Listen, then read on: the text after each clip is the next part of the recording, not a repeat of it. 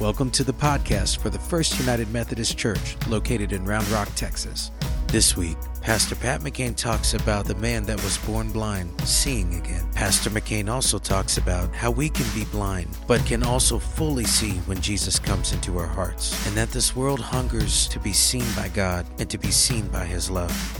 And I love what the blind man said. Whether Jesus is a sinner or not, I do not know. One thing I do know, I was blind, but now I see. All he knew was that his life was changed and he wasn't the same. That happens when Jesus comes into our hearts. The world, by the way, hungers for that kind of love. They hunger for a Jesus that notices the unnoticed, that sits down with sinners and eats with them, that welcomes and actually gives preference to the poor and the needy, that understands hardships and suffering, that sees us and loves us. Last week, David, you did such a great job preaching about the woman at the well and Jesus' encounter with her, and is actually one of the most powerful and meaningful services or sermons that I've heard, and you can find it on our podcasts. And I hope you'll go there and listen to it. And it was all about how Jesus could actually saw this woman that everybody else overlooked and judged. And today, as we journey through John on our way to the Wondrous Cross, we're going to be staying in that theme of how do we see things and how do we see people? How does God see us? And how do we see life? And we're really, I think if I was going to sum up this sermon today, it would be about mud pies and new eyes and changed lives. And the whole scene takes place in Jerusalem at one of the most crowded times of the year. Pilgrims from all over had descended by the thousands and packed the streets for the Feast of Booths. And the Feast of Booths, or Sukkot as it's now called, was that festival in which the people of God would remember their journey from Egypt to the Promised Land and how they would have to worship in different booths or tabernacles along the way. And so they still erect booths and tabernacles just to remind themselves of that special time in their lives. And it was as we talked about, Jerusalem South by Southwest. It was hugely crowded, and it was through these packed streets that Jesus and the disciples were walking along, and Jesus noticed a blind man sitting by the side of the road, a man who had been born blind. And the disciples asked Jesus, "Rabbi, who sinned, this man or his parents, that he was born blind? Who's to blame for this?" We kind of like that zone, don't we? That blame zone. Who sinned, this man or his parents? This was actually a deep-seated belief or superstition of that day, that if somebody had a sickness or a disability or hardship or was suffering, then it must be linked to either their sin or their parents' sin. And it was actually a very convenient theology, especially if you were healthy and nothing was wrong with you. You appeared to be very close to God, did you not? But Jesus took a very different approach to this, and he helped us understand that suffering is much more complex and very difficult for any of us to understand. And you can see that in the way that he responded to his disciples. He said, neither this man nor his parents sinned. So he's already breaking the stereotype and belief of the day. But this happened so that the work of God might be displayed in his life. Jesus was saying that suffering and hardship could have a divine purpose. Certainly, Jesus' suffering had a divine purpose. Certainly, this blind man's suffering would have a divine purpose. And once in a while, we see, even in our own lives, that our suffering might as well. Usually, at least in my own life, I get just a short, brief glimpse of God's work in my life through hardship. In fact, most of the time, God seems and feels very far away for that. But every once in a while, especially in the lives of others, undergoing something much more difficult than I've ever experienced in my life, I see God's grace and power beautifully displayed. And you know what I'm talking about, and it inspires our hearts. Well, Jesus was saying that in this case, with the man born blind, that God was going to do something in his life that would put his power and Jesus' identity on full display for the world to see. I must say that the way Jesus went about this miracle was incredibly strange. Perhaps I'm the only one, but as I read the story and as I leaned into it, I realized that this very little conversation took place. The man did not ask Jesus, "Hey, will you heal me?" In fact, when Jesus could have just said the word and the man would have been healed. Instead, Jesus went up to the man and he knelt on the ground and he took some dirt in his hands and then he spit in the dirt, began to mold it. He spit some more and molded it into a mud pie.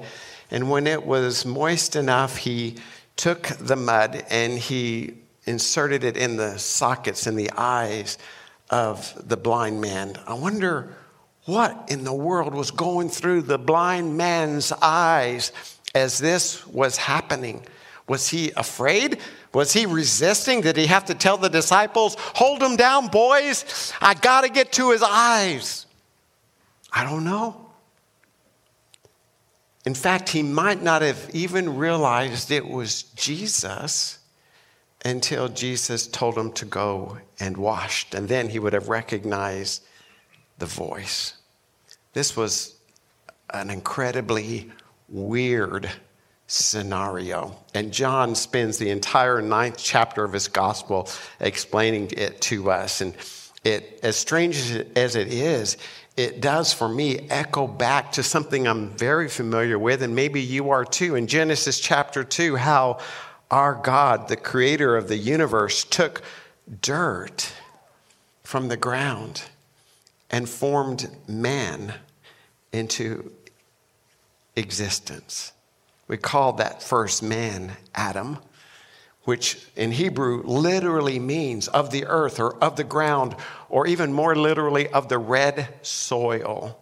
We were reminded of that history on Ash Wednesday when we gathered in this place and we put ashes on your forehead with these words: "Remember, you are but dust. Remember, you are but dirt, and to dirt you shall return." How beautiful it was that Jesus, the creator of the universe, was now using that same dirt to give new life and new sight to the man born blind. So he says to him, "Go and wash in the pool of Siloam." This was probably the first time Jesus was recognized by the blind man. This sounds like the Nazarene who was preaching in the temple.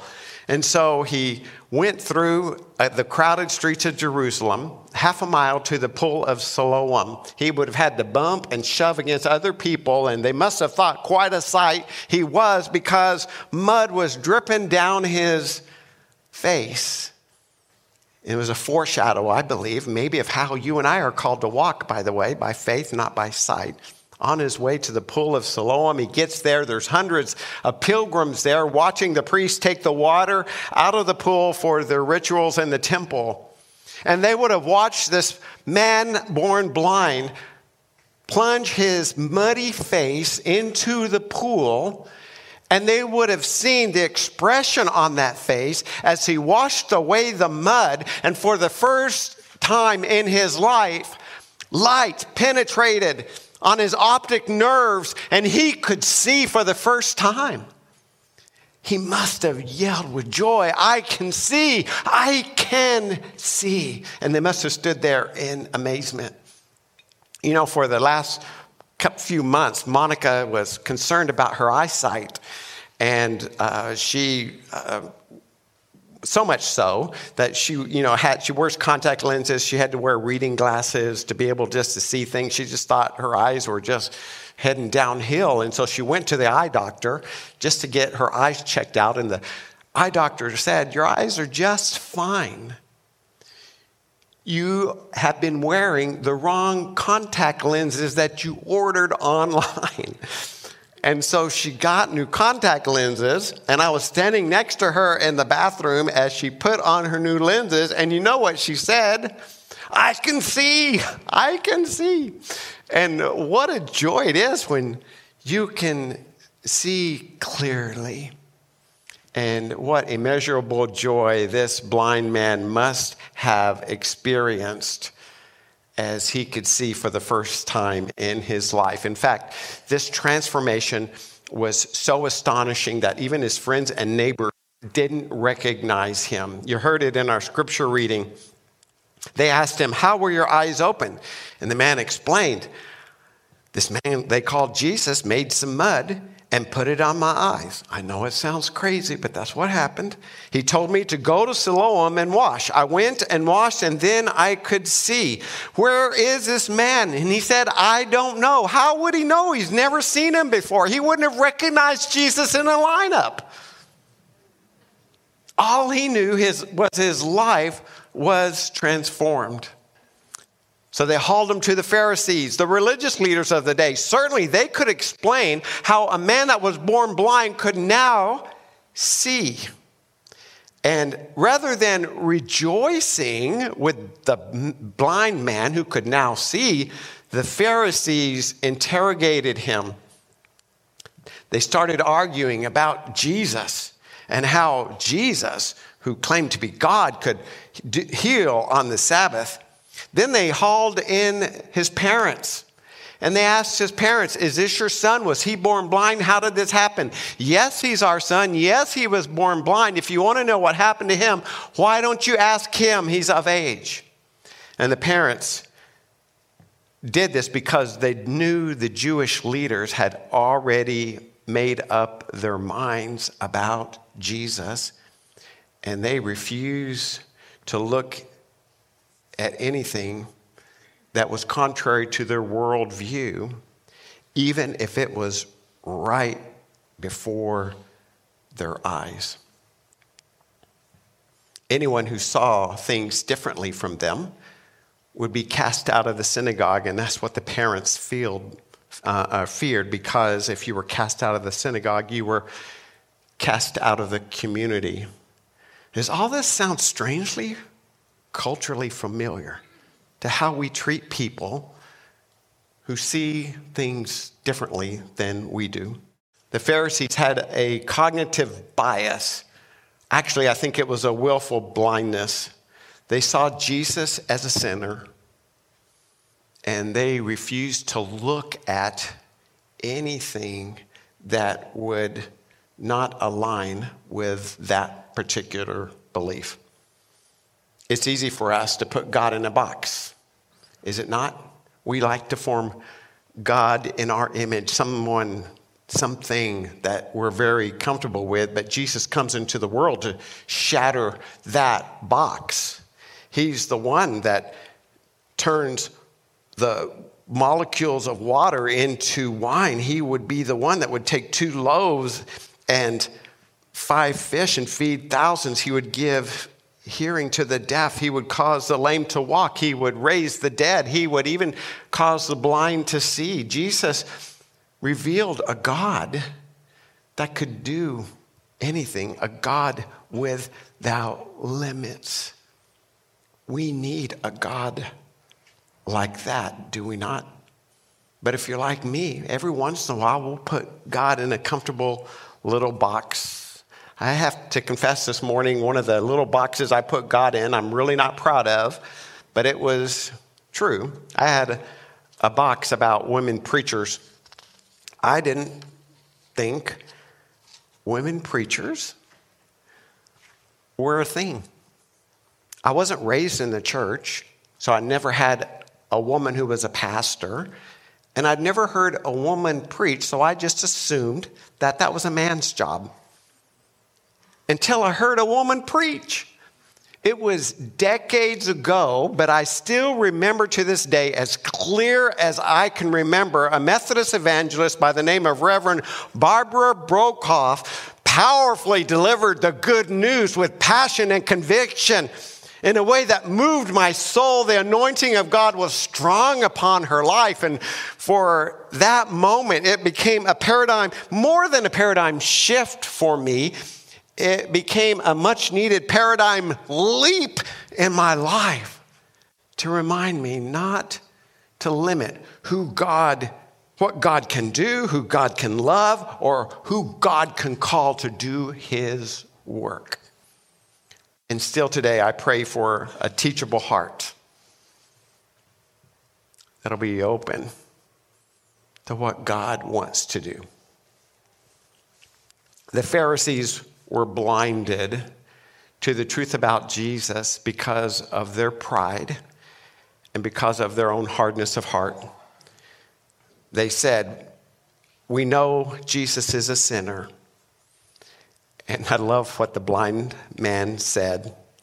"Whether Jesus is a sinner or not, I do not know. One thing I do know, I was blind, but now I see."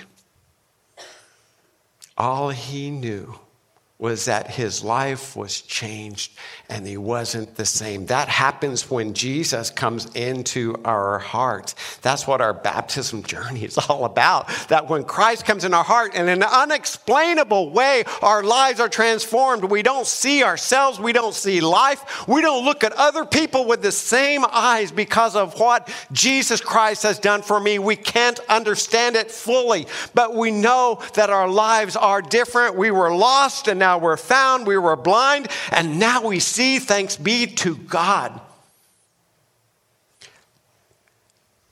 This story reminds us that we don't have to believe or understand everything in order to believe it.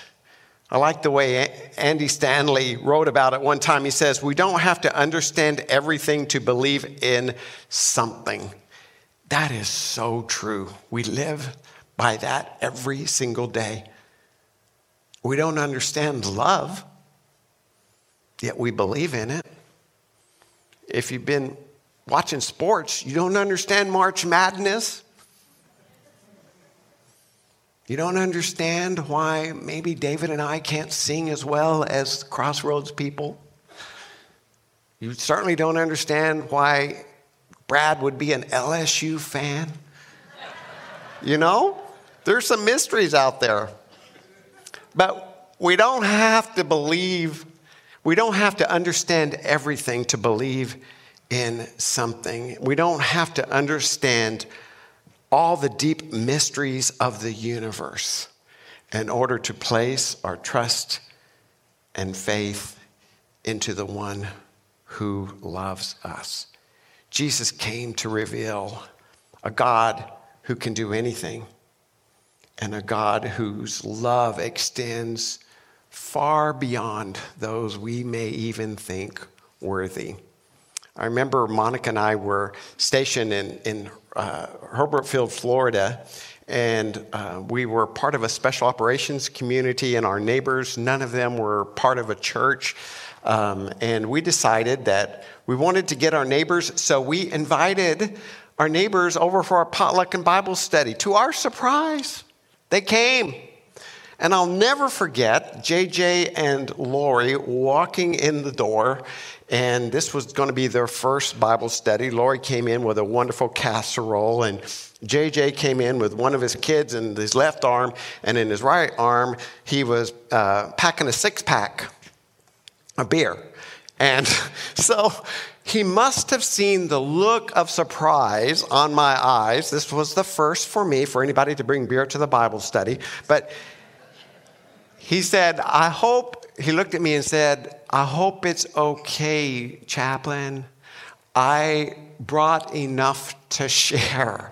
So, well, let me tell you, I don't remember how the Bible study went, what we talked about that night. All I know is that there was nothing left of that beer by the time the Bible study ended. But those precious couples are still a part of our lives. And our lives are richer because of our encounter with them. I am so glad that we welcome them warmly into our homes and into our lives. All they wanted was just a safe place to ask questions, to grow in their faith, and to understand about God and his love. And I'm so grateful that we could be a part of that. The world, by the way, hungers for that kind of love. They hunger for a Jesus that notices the unnoticed, that sits down with sinners and eats with them, that welcomes and actually gives preference to the poor and the needy, that understands hardships and suffering, that sees us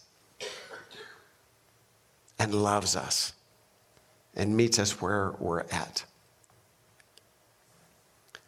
The healing of the blind man, yes, reveals that Jesus is the Messiah, but it does something more. It reveals to us how we are to live, how we are to live out our faith with an open mind to people who have different life experiences than us, with an open heart to people who are struggling, suffering, maybe have questions and doubts in their lives. Because it's true, we don't understand everything, and we don't need to understand everything to believe in something. And today we can anchor ourselves in the fact that our God loves us, and our God can and will do anything for us, for his sake and for the sake of his kingdom. So if your life is messy or muddy right now, take heart. May you see with new eyes a God powerfully at work in your life and in people around you. Let's pray. Our God in heaven, we're so grateful that even in the story of this blind man, after the Pharisees threw him out, you sought him. And the story ends with you seeking him out and looking him in the face and expressing your love to him. So God, we're thankful that he could not only see, but he was able to see you. May we see clearly today as well, as we look into your face and into the faces of one another. May you open our eyes and open our hearts to the reality of your love and grace and power. We pray this in the name of the one who loves us, Jesus. Amen. Thanks for tuning in to this week's Sermon Series podcast from First United Methodist Church of Round Rock, Texas. For more information, you can find us online at fumc-rr.org or find us on social media at FUMCRR.